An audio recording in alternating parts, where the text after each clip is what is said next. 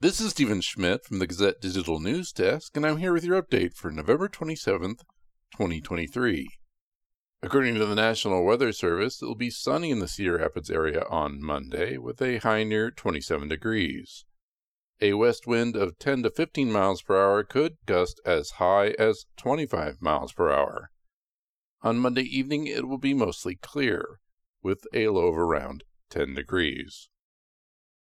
Just 1 year into the public portion of the University of Northern Iowa's $250 million comprehensive fundraising campaign, the Cedar Rapids campus already is most of the way to its goal, putting it more than 2 years ahead of schedule.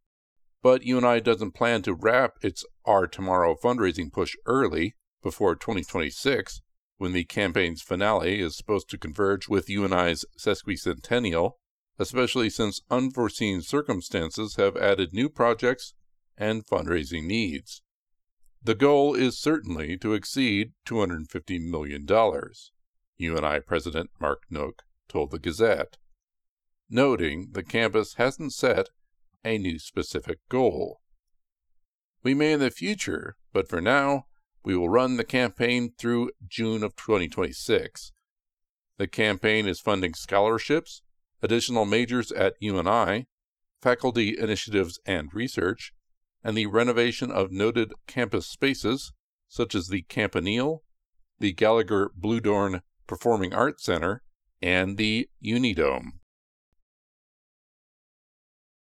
A residence on M Avenue Northwest was severely damaged after an early morning fire on Sunday.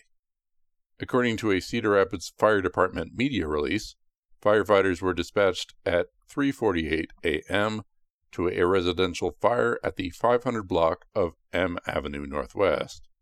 Upon arriving at the scene, firefighters reported flames showing from the front of the house. They pulled one water line and then another before bringing the flames under control, according to the release. A search of the interior of the home was done before an all clear was reported. No residents appeared to be home at the time of the fire, and no injuries were reported.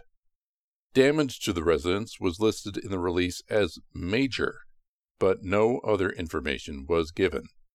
The fire remains under investigation. According to reporting from the Waterloo Courier, no one was injured on Saturday evening when there was an explosion at a Poet bioethanol plant that sent a fireball into the sky.